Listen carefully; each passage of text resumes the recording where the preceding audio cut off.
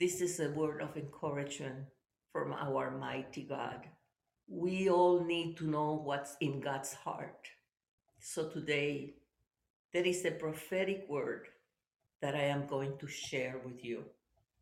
This is Psalm 27 5. In the time of trouble, he shall hide me in his pavilion. In the secret place of his tabernacle, he shall hide me, and he shall set me high upon a rock. This is a prophetic word, especially for you. I'm going to read it again.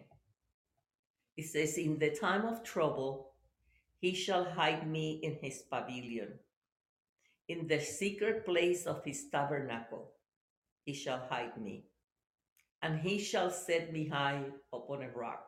Today, he's saying to us to love those around, but to keep trusting only in the Lord. He is telling us to love those people around, but to trust only in Him. Why is He saying that?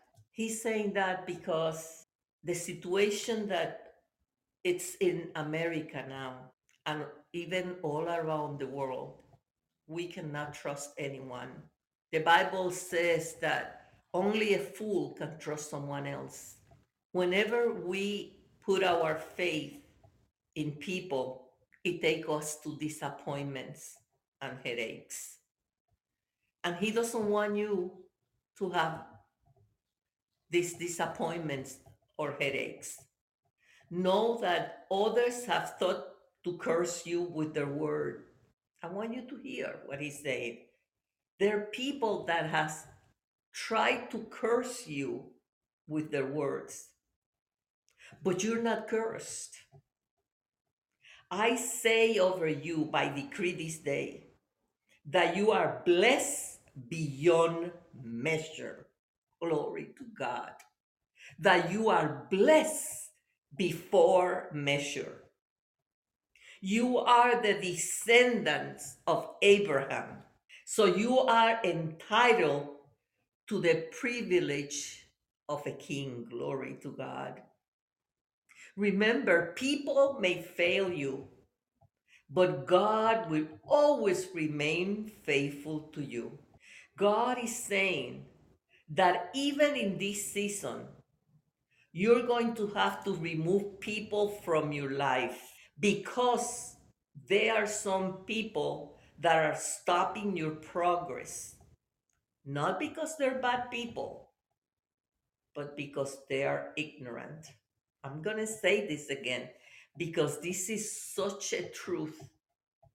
This is God's word, and it is not just for you, it is for me too.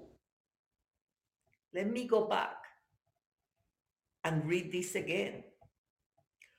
He says that other thought they have cursed you, but you're not cursed. I say over you by decree this day that you are blessed beyond measure. You are the descendants and heir of Abraham. So you're entitled to the privilege of a king. Remember, people may fail you, but God will always remain faithful to you. And God is saying today that in this season, you're going to have to remove people from your life because there's some people that are stopping your progress. Not because they're bad people, but because they are ignorant people. Leave behind those that do not have the best interest in your future. They don't understand the God in you. So let go and let God take over. Let go.